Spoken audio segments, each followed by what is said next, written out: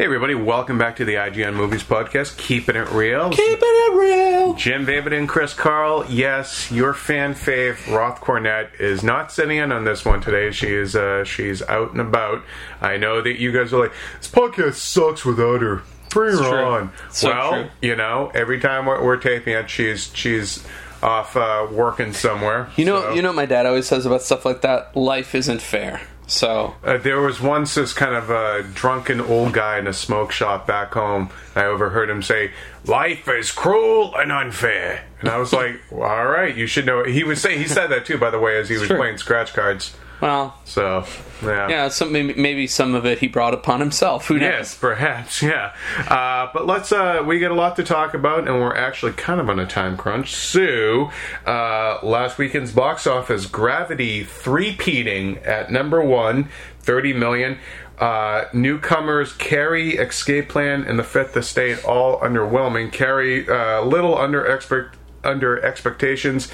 Third place, Bow with 16 million. Not what I would have thought. Yeah, I thought we had guessed it number 1 with 20, but yeah, I don't know though. I mean, Gravity's a little engine that could and does and keeps doing. I mean, I like Chloe Grace Moretz, but she's been in more movies that have underperformed than have performed, you know? True. And then, but the real stories, though, are Escape Plan, 5th place debut with 9.9 million. Clearly, Arnie and Sly, not the draws they used to be. And we've seen that. I mean, we've seen that from their individual movies. Bullet to the Head and Last Stand both were pretty pathetic. Outside of Expendables, neither of them has had a hit of late.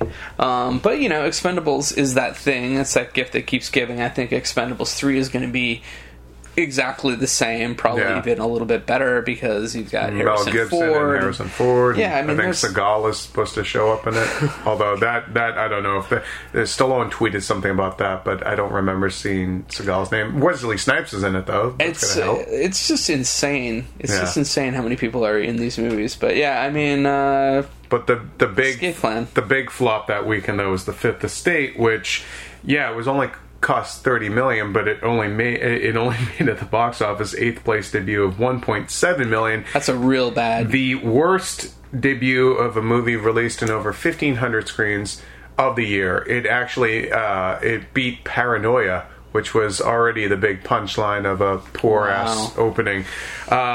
Is that a case of simply a movie that was released in the wrong medium? I have a feeling The Fifth Estate, which was a decent movie, it wasn't great, but it was a decent movie, and Cumberbatch was really good in it. If that were a cable movie, it would probably be getting Emmy buzz, but it was released as a wide-release film, and evidently audiences don't give a shit about WikiLeaks. I personally don't care that much, and I don't find... Yeah, I don't find him as a figure that compelling. I don't find that story that compelling. And also, even though it was a huge matter of national security. Yeah, I don't care.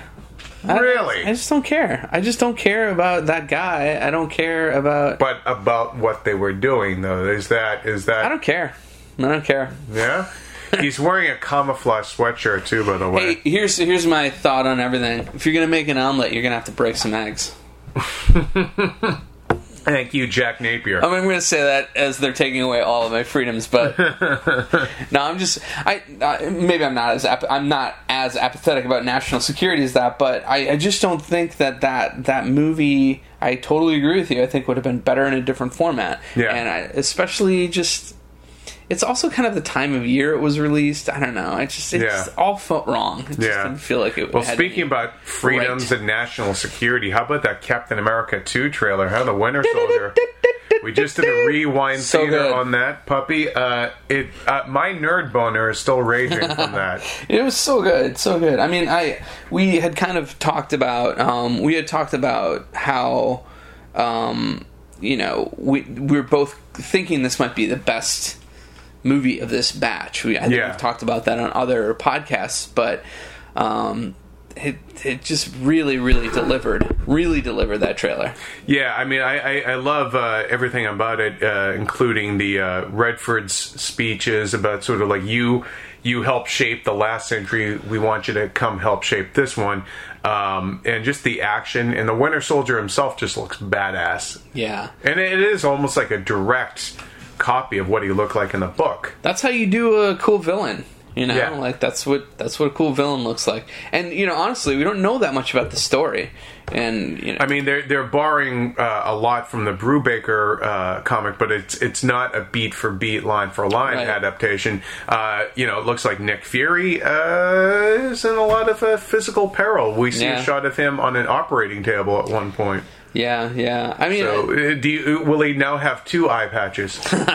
Well, then, yeah, that's a problem for him. I seriously think, though, that you know, they're doing right by Captain America for sure. Like, I used to think this is going to be a difficult character to get right on the silver screen. You know, it just had struggled before. I mean, before superhero movies were what they are now, was struggling a lot. But now it just feels like what the great 1990 classic didn't sell you on it, the Italian Red Skull. It just feels like now they're really digging into exactly what makes Cap, and the cool thing to me is that Captain America now is like people who don't follow comics will understand the whole reason that character is cool. Right. Yeah. And I think that's the biggest... 2 words, Ed Brubaker. Yeah. And I think that's like a really, really, you know, just kudos to the folks who are making that happen, because it's not an easy thing to get right. Same with Iron Man. Yeah. That was not an easy thing to get right. And Thor. I mean, the fact that Thor is... It's tracking for anywhere between a $75 to $90 million opening. Thor: The Dark World. $90 million opening for Thor, dude. I know. Who would have thought? We would have laughed about that a few years ago, and I'm a Thor fan. But speaking of Thor, our review for Thor: The Dark World is up. The IGN UK fellas reviewed it because it comes out in the UK a week before the US. Kind of a mixed, lukewarm reaction from them, and it's kind of getting that from... a lot of outlets. I mean, a lot of the real nerd outlets are loving it, but some of the more mainstream press are just sort of like, yeah, it's decent, but sort of just uninspired, and I'm not hearing a lot of great stuff about Malekith, the villain. I think that's the biggest strike that across all reviews that you're seeing is that Malekith is not where he needs to be. And also, I mean, wasn't it kind of a big hint, though, since he was hardly ever in any of the promotional materials? Well, you know, that could be 2 things. That could be either, like, this guy is so badass, we're going to save him a little bit, and then, you know, create word of mouth after the fact. Sometimes they'll do that with a villain. I guess in recent times, less and less. But I mean, the Winter Soldier doesn't say anything in the trailer, but his presence tells you everything, you know? Yeah, exactly. So, I mean, especially that last shot of the Winter Soldier. So just grabbing the shield. Oh, that's so cool. Honestly, I don't think... I think it's probably going to be a fine movie. I think it'll be, you know... It's not like we give it a negative review. We just gave it a, like, hey, this could have been better. It was a mixed bag review. I mean, I'm seeing it next week. I can't wait. So we'll obviously talk about it next week's podcast. I want to say we both were at a screening last night for Frozen. Yeah, I'm not sure how much we can say, but we both enjoyed it. It's really good. Yeah. I was really excited coming out of that movie. And Very funny. Funny. The music is some of the most memorable songs, I feel like, since like the 90s, maybe. The whole thing felt like a throwback to the 90s princess movies. Yeah. But it was also so cool nice. Because it turned some of the tropes on the head. We won't say how, but I liked it. And Josh Gad's snowman character is... I haven't seen kind of a breakout character like that since probably Robin Williams in Aladdin, or I know this is a totally different thing and it's a franchise that's no longer cool, but like the way Donkey kind of stole the show in Shrek in the first one. The original Shrek, though, Donkey was the thing. And I was actually having a conversation after the movie about how you don't need celebrities anymore to open a movie like that. Like, I feel like Shrek kind of put everybody on this path of, like, we need to get only celebrities, blah, blah, blah.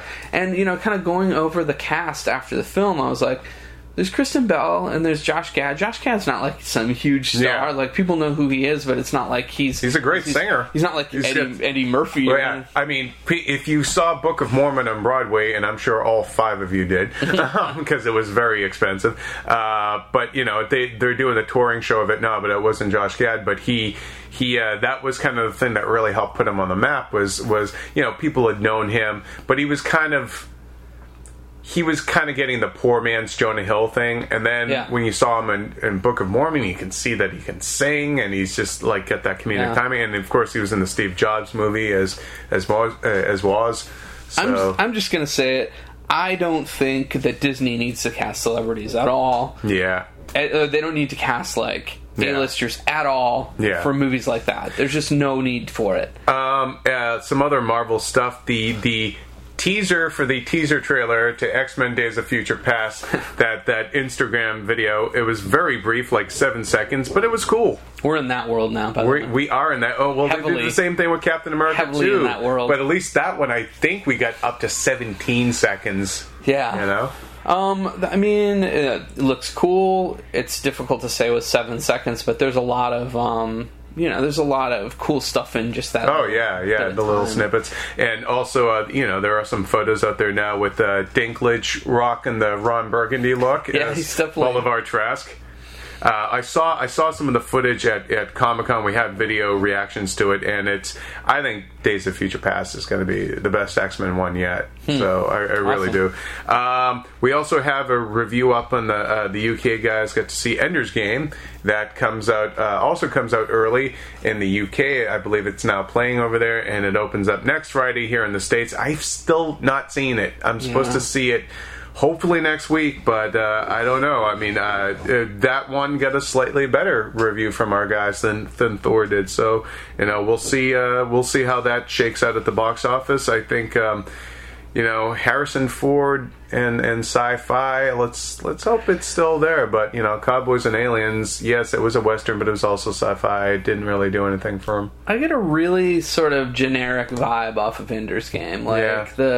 It just doesn't do that much for me, and I'm hoping to be wrong, but it feels kind of very forgettable. It's gonna like drift away. It's like Tron or something like that, where it was like, I don't know, whatever. I know people actively dislike Tron. I just thought it was really mediocre. I just was the second one. Yeah, the Legacy. I just thought it was a little boring. Yeah. But this one kind of looks like that to me. One other little Marvel tidbit with all the Thor press that was going on over there. Marvel Studios boss Kevin Feige talked to IGN, and he told us that Ant-Man. Casting is expected to be finalized by the new year, so maybe we will indeed see Paul Rudd as Ant-Man. I think so. And also, he says it's going to be a heist movie, so I like the sounds of that. That's basically a caper.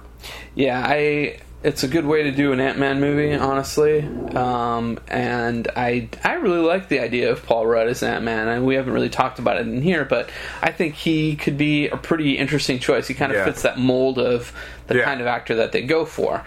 And he's a good fit, I think, with Edgar Wright as well. Like, the sensibilities and everything. Yeah. Ben Kingsley also revealed doing press for Ender's Game, but he revealed that he has a secret Marvel project. Ooh. Is it gonna? What do you think? A short film featuring Trevor Slattery, a little jokey short film? Yeah, I think that's what it is. And in the same interview, he said he has a new Blood Rain project coming. Oh no, I'm sorry, sorry, Sir Ben. Sorry, yes, Sir Ben. Sir Ben, I couldn't resist. Let's talk a little bit about Batman versus Superman, because why the hell not? I wouldn't. They filmed the first. They shot the first footage for the film last weekend. It was a football game at East LA College. And it was supposed to be like the Gotham City versus Metropolis College football game. And we have a write-up about it at the site. So, Zack Snyder himself directed that sequence. So there we have it, Batman versus Superman becoming a reality. Ben Affleck recently did an interview where he said he was initially, quote, reluctant to play Batman. Wouldn't you be? I mean, I think anybody would be. But it was Zack Snyder's vision, he said, that sold him on it. I really think that Ben Affleck is a self-aware guy, and I know we get a lot of crap for defending Ben Affleck, but it's like...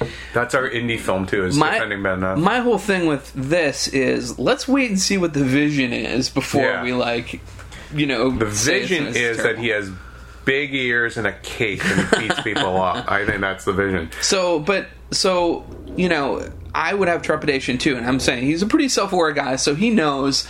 you know what he's stepping into. I mean, he's like good friends with Kevin Smith. You got to think that they're on the nerd shit once in a while. I think they talk about it. I'm sure. I have a feeling Kevin Smith probably had a come to Jesus moment with him about this whole thing. So I think he knew what he was getting into, and he was like, well, you know, it's worth doing because of the vision of Snyder. So, and also I'm sure that Warner Brothers just basically gave him a home for all of his future directing things too, because they're in the talent business. They like they've had a relationship with Clint Eastwood for decades.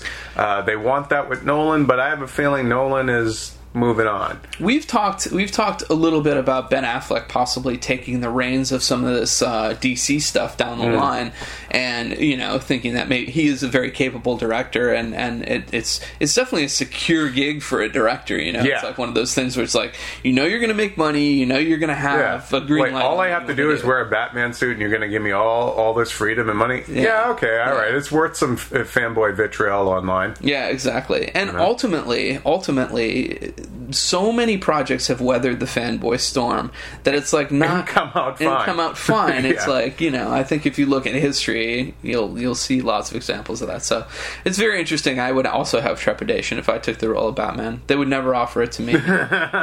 You were actually the runner-up. Too ginger, too chubby. You were up though for the Christian Grey role, weren't you? Oh my god! They were scrambling for that Charlie Hunnam replacement, and like, get me Christopher Cole. You're like, I can't do it. Turn I'm it down. busy here. Too much chafing, you know. That's right. But you know who did get the 50 Shades starring role? Guy from Once Upon a Time in the Fall, an Irish actor. Yay, Irish. Jamie Dornan. That's right. A guy you never heard of. Why do we care about 50 Shades, Chris? Better that way. Because it opens against Guardians of the Galaxy, and it could very well give it a run for its money, I think. I don't think it's the only reason we care about it. I mean, it's a huge piece of literature. Culture phenomenon. Pop culture phenomenon. You use the L word there. I don't know. It's published on paper and has covers. It's art the way that G.G. Allen singing is art. You know, I'm just saying, art.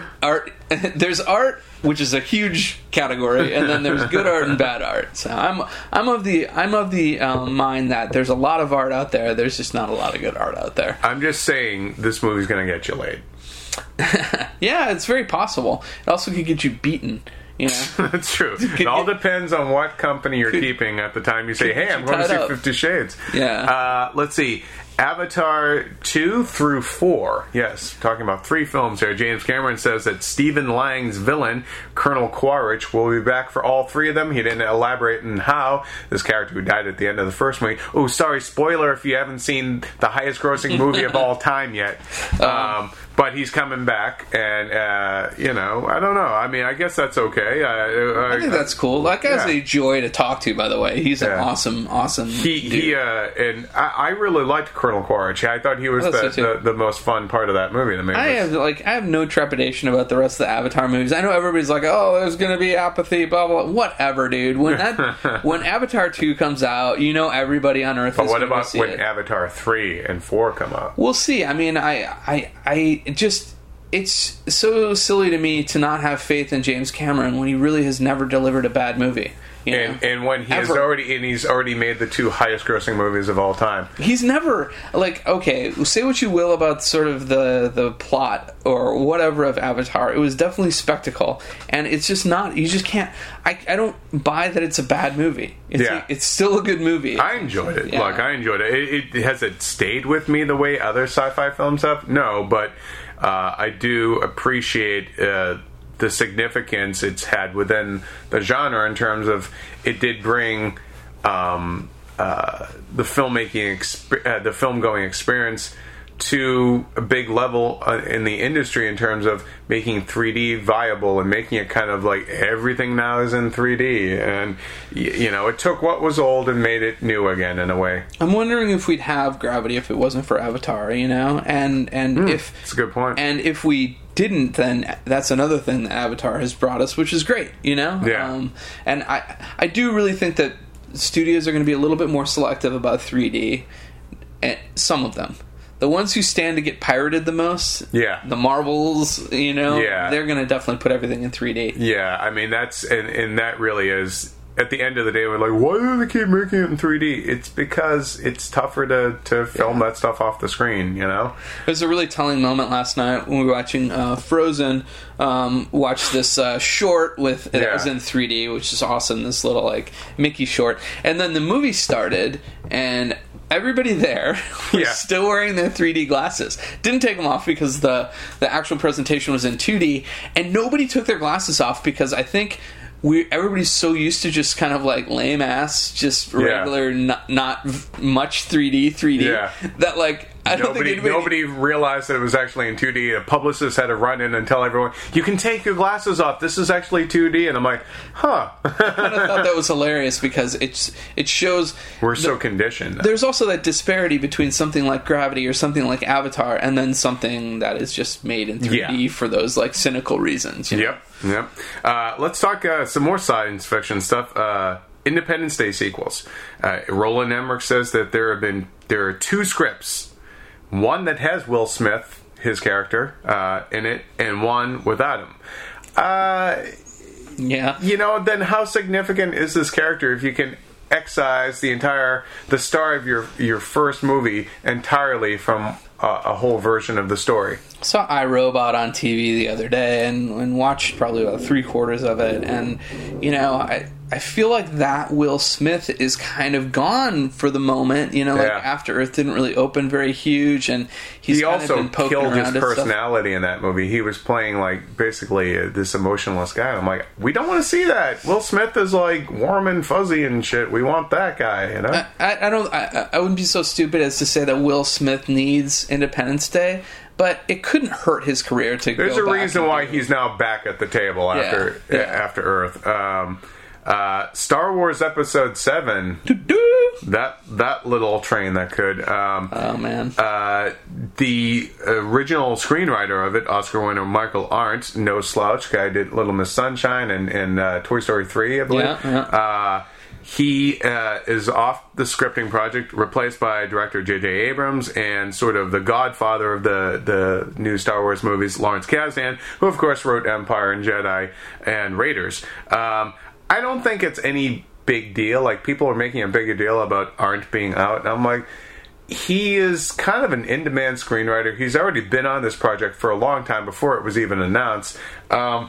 People get rewritten all the time. I'm sure he has rewritten plenty of people. JJ and Kasdan are both screenwriters, and JJ is directing it, and they probably just need to kind of hone things. I think people are making like this into like some sort of panicky story when it's business as usual, as far as I can tell.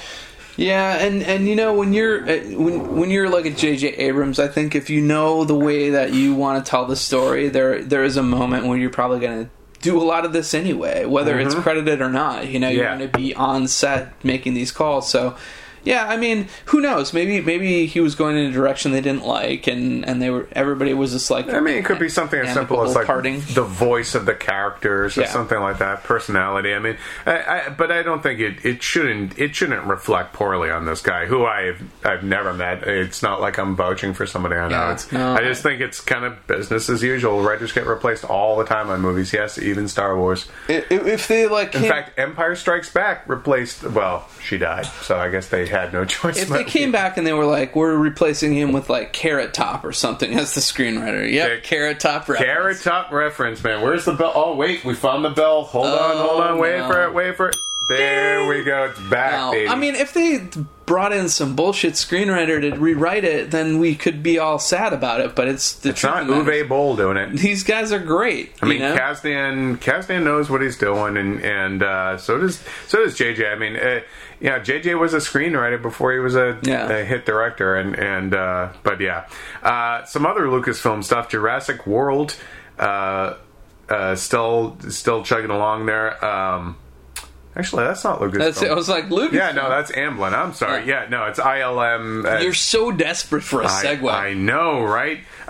Reportedly, Josh Brolin and perhaps even Idris Elba are going to join the cast. I think that's pretty cool. I think it sounds like it's basically about a family trapped in another theme park type thing. Not to dredge up ancient history, but as I never got a chance to see Pacific Rim when it was in the theater, and so I just recently saw it on Blu-ray. When you say ancient, I thought you were going to talk about like Randolph Scott in The Most Dangerous Game or something like that. No, so I finally did see Pacific Rim, and I kind of liked it. Look, it's got its moments. I feel like for me, again, the biggest downside of Pacific Rim was that people ruined my giant robots versus monsters movie, and I just thought they followed the wrong main characters. I didn't care about Charlie Hunnam and the girl, but I liked Idris. I liked Ron Perlman's character a lot, like Charlie Day's character. I didn't really care for his shticky sidekick thing, sidekick guy, but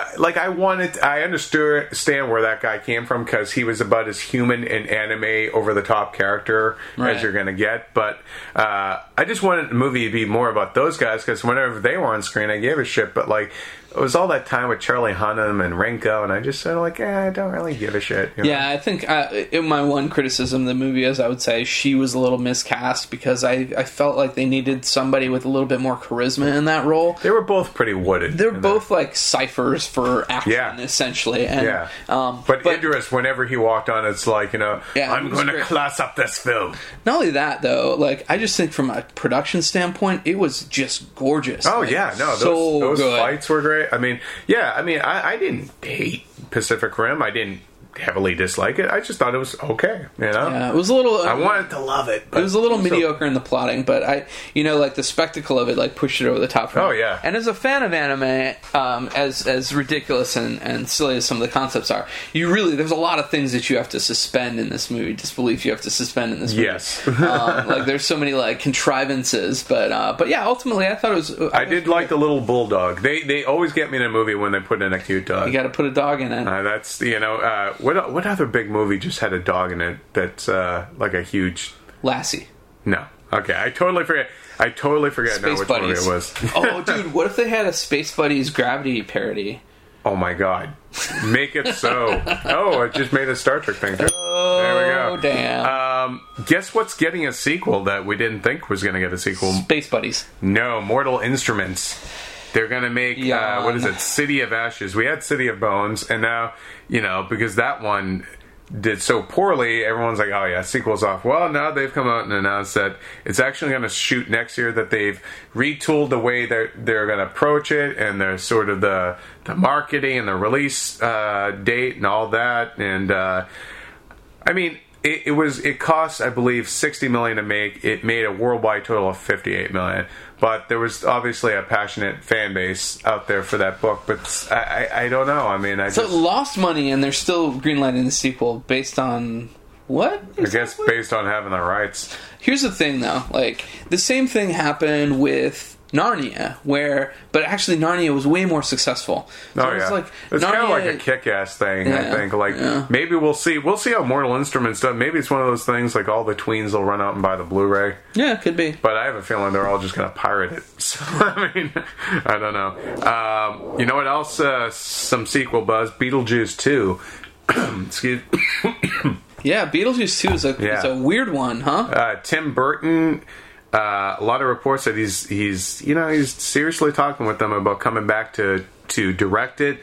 We've heard rumblings of that before, and Seth Grahame-Smith is going to write it, and Michael Keaton is probably going to come back, but I don't think it's going to be Burton's next movie. His that Miss Peregrine School or whatever. I can't even think of a better movie for him to direct. Sensibility-wise. At New York Comic Con, they were actually giving out samples of the comic book adaptation of that. So I think that'll probably be his next one. But what do you think about them returning to?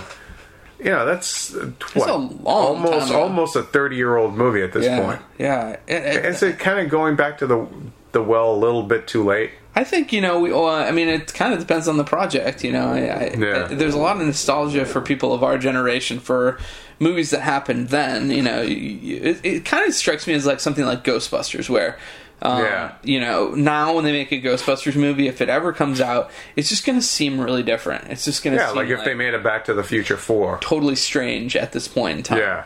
So I don't know.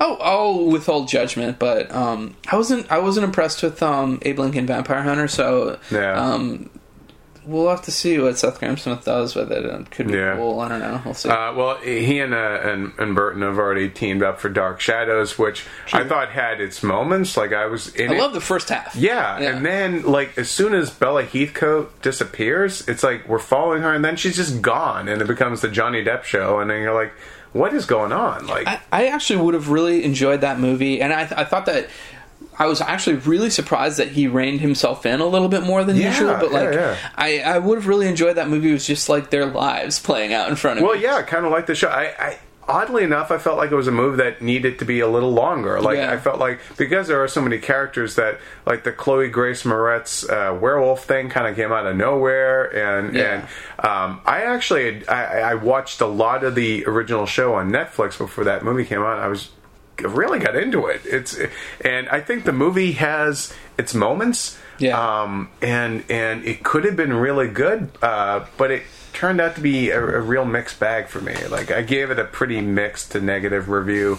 I feel like because I felt like it fell apart. But even Johnny Depp, I felt like he was doing something a little different at first, and then it kind of turned into more Deppisms. Along. I do feel like there are hints that from that movie that Seth Grahame-Smith could tackle Beetlejuice and make it successful. Yeah. The humor was good in places and stuff. So and the dysfunctional family and the creepy house and all that kind of thing.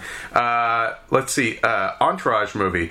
Now I did the junket in Vegas last week for Las Vegas, and I talked to Jerry Ferrara, who Turtle from Entourage, and he's in Las Vegas. And yes, I got to meet De Niro, which was so cool. So that's awesome. One of my bucket list interviews I can now check off.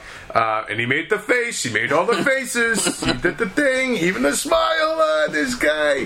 He did all that in one interview. But I asked Jerry Ferrara about the Entourage movie, and he's like, "Yeah, it's we're trying, blah blah." And then just a couple of days later, it comes out that there's a huge salary deadlock going on. Mark Wahlberg even calls the guys greedy, because they're holding out. They want what Jeremy Piven's getting paid, and his deal is already set. What do you think about that? The guy who played Eric says that they're hoping to begin filming early 2014, but I don't know. I mean, to me, Jeremy Piven. What have these other guys done? He's the biggest part of it. Yeah. And I'm sorry, all apologies to these guys, but Jerry Ferrara, who even knows if he is one of the people who's actually holding out? It could have posse'd up and it does sound like it's Adrian Grenier, however his name. Adrian Grenier, just take the freaking job, dude. Yeah. What else are you doing? It's not. I can't imagine that they're offering table scraps. It's probably just people wanting to be realistic and make a movie. You know what's table scraps? What they're paying the people in 50 Shades. Charlie Hunnam was offered $125,000, and he was far more recognizable than Jamie Dornan, who I'm sure is getting paid maybe a Ford Taurus. That's it. Do this movie for a Ford Taurus. The beauty of that job, though, it's similar to taking a Marvel job for not much money in the beginning. The beauty of it is you're not going to get paid up front. You're going to get paid in your next projects. And so, yeah. And as Jim so eloquently said, and as Steven Seagal would say, sweet punani. If you guys haven't seen Steven Seagal's horrible dance hall song online where he talks about the punani, just look it up. He's maybe the worst person who's ever lived. He just might be. But he might also be in Expendables 3, so we'll maybe see. Also the best? He was in Machete, you know? Anyway, so get off your high horse, Entourage guys. Plus, here's my thing. I hope it remains deadlocked and we never see that movie. Yeah, I have no desire to see that film. It was one of those shows like Californication that I watched despite not really liking it. Ever since moving to LA... Actually, I like Californication more than I like Entourage. Too. Ever since moving to LA, I have this... it's interesting because so much production happens... Well, less and less, but a lot of production happens here, and it's nice to go see the places that you go hang out and eat and stuff like that in movies. It's interesting. But that's the only reason I ever watched Entourage. It's just to find all those characters just abhorrent. Those are the people that you stay away from in Hollywood. Yeah, you know? that's everybody that you wish would never work again in Hollywood showed up in that show. Let's see. Not actors. That kind of people. Those actors are fun. Yeah. Let's see. The Tom Hardy confirmed as playing Elton John in the biopic Rocket Man. I think that's really, really brilliant. I think it's good casting. Yeah. I can't wait to see his performance. It's good because I kind of feel like he went down this like muscly path. He went down this path towards Bane and the Warrior and all this stuff. Or Warrior. Warrior? Yeah, Warrior. Yeah, not the Warrior. The Warrior is something else. Yeah. I am the Warrior. I think it's great. I hope he gives us the balding giant grandma sunglasses Elton John of the 70s. That's what we want. We'll get that. I mean, I personally think that it's great casting. It's interesting. It's interesting to have an Elton John movie while Elton John is still, kicking around, Yeah, it's not like he's gone away. I just interviewed him a couple of years ago for Romeo and Juliet. He was one of the producers. Underrated movie. I really thought that movie. Was cute. I enjoyed it. I thought it was actually a sweet little movie. Let's see. I'm just going to rattle off some news items. We don't necessarily have to talk about them. It's basically just a bunch of release date changes. RoboCop now coming out February 12th of next year, just pushed a few days. Take your sweetheart. That's right. That's the 50 Shades of Grey, of Gunmetal Grey, right there. Oh man. Let's see. I'm excited about that movie. I'll come out and say it. I want to see it real bad. You know what? I'm indifferent at this point. I'm not hating it like our former comics editor Joey Esposito. Yeah, he hates it. Yeah, he is just dead set against it. But Jack Ryan's Shadow Recruit has been pushed from Christmas Day to January 17th because now it looks like Wolf of Wall Street, which looked like it was going to get pushed to next year, is now actually going to be able to come out in time.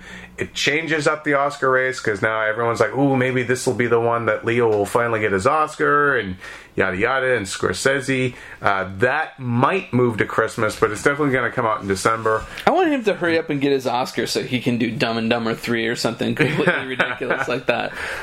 Monuments Men, which was supposed to come out in December, George Clooney's World War II movie, that it can't get finished in time. There's too many special effects because they're recreating the 1940s. That has now been pushed to February 7th. And then American Hustle is now coming out December 18th. That's the David O. Russell. That one looks really cool. It looks like his stab at doing like Scorsese. Actually, it has a Boogie Nights vibe to me. Right? Yeah. I really want to see that movie. Yeah, I think that one looks really cool. Jack Ryan, I'm not feeling anything about it. I feel about Jack Ryan. It's the Ender's Game of techno thrillers at this point. It feels to me, I have the same vibe about that movie as I had about the Jeremy Renner Bourne movie. Just do not. Don't have any. I have zero. It's great F's cast, left. but I just don't care. Yeah. And you know what? Some of All Fears gets a bad rap, but it was ballsy enough to nuke the Capitol. I mean, a lot of movies don't go there. And I know it's from the book and all that, but still. All right, well, we actually have to start wrapping up. What's your... quickly, what's your favorite Tom Clancy adaptation? Since Well, Hunt for Red October is the best, and I think that's the one that's the most watchable. But I'd say like the Harrison Ford's Clear and Present Danger. Yeah. I enjoyed quite a bit, actually. I really liked it. I do think it's ridiculous that Willem Dafoe is hiding in the jungle with his bleach blonde hair and his bright blue jeans, but he's got the camouflage jacket on just so he blends in. Got to do that. But the RPG, right? Role-playing game. No, RPG attack on the convoy is still a great sequence. And I think Harrison Ford was the perfect vehicle, no pun intended, for him at that point in his career, because he was getting a little bit older, and Indy was behind him, but he could still kick ass. And I think between that and Air Force One, it basically bought him another decade of being an action star. Yeah. But also showed that why he is different from other action stars, and that he is the thinking man's action star, that he's a smart guy, and that he's vulnerable. And between that and The Fugitive, like, the 90s was a very good decade for Harrison. Should have thrown another indie movie in there. It would have been perfect. Right, well, we'll see what the future holds for 70, is he 70 or 71 now? I think, I don't want to see another Indy at this point. Yeah. He wants to make one, though, so we'll see. I don't want it to turn into the Las Vegas of indie movies. And Las Vegas was actually a little better than what I would thought. I'm under embargo, but it's let me just say it's better than the Grown Ups movies. Oh, okay. So there we go. That's high praise. That's for the poster people. You know what I actually enjoyed quite a bit? My review for it is up on the site. Bad Grandpa.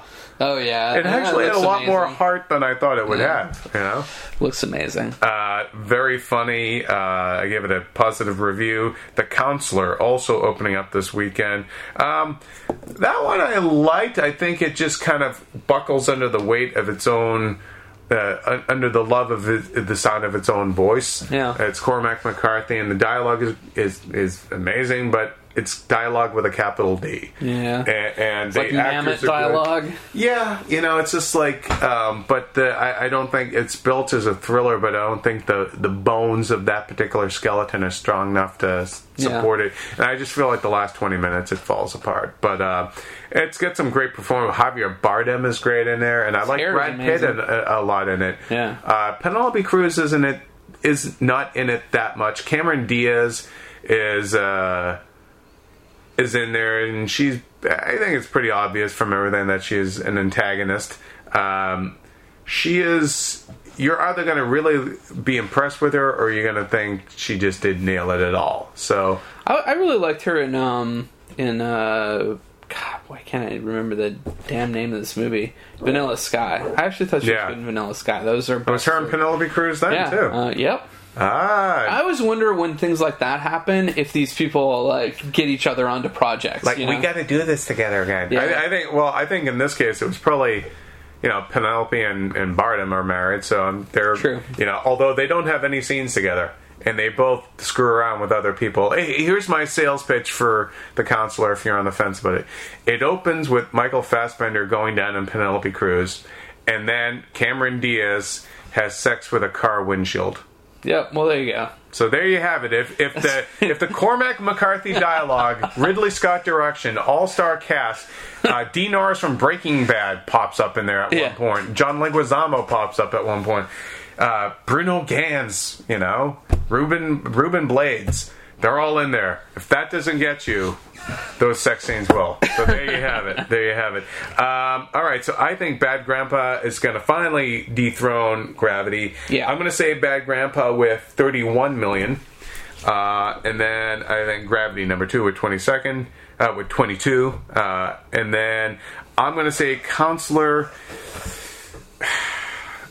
I think Captain Phillips could actually be in third place, but I think the Counselor, just because there might be a curiosity factor, it's just going to be a one weekend movie. I think it's going to be like a lot of people are saying it's this year's Killing Them Softly, where it's met with a critical divide, but the fanboy critics love it, and then it gets an F cinema score. So I think I'm going to go out on a limb a little bit, say Counselor third place, just ahead of Captain Phillips. I'm going to give it $12 million, and I think Carrie's going to drop down to 5 or 6, but we don't have to guesstimate. I think we're going to get Bad Grandpa at 35 for me, and then I would say I agree Gravity will be in second place with 20, and then I think the Counselor is only going to do about $9 million. So do you think Captain Phillips then will probably be third place? Yeah, I think, probably the third place, and I think you're right. Carrie's going to be nowhere to be found. You want to give me a number in Captain Phillips? How about 14? You like 14? I would say 11. 11. Okay. All right. Yeah, I think you're actually going to end up being right. I think Bad Grandpa is going to probably skew a little higher because I think people want a really good laugh right now. There hasn't really been a big comedy lately. Gravity, I think, is going to hold well. And The Counselor, I do think it'll probably underperform.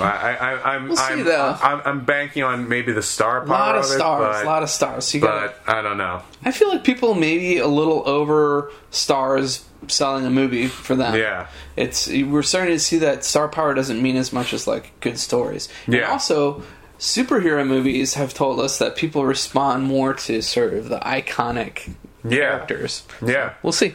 All right, guys. Well, that'll about do it for this week. Sorry we didn't get to read your email, but we, Mr. Carl and I have a date with another event. Shoot us an email, though, over at keepinitreal@ign.com, and we will get to them next week. And maybe even Roth Cornett will be back next week on the podcast. And then give us a shout-out over on iTunes. And that'll about do it for this week. So thank you all for listening. We'll catch you all next time.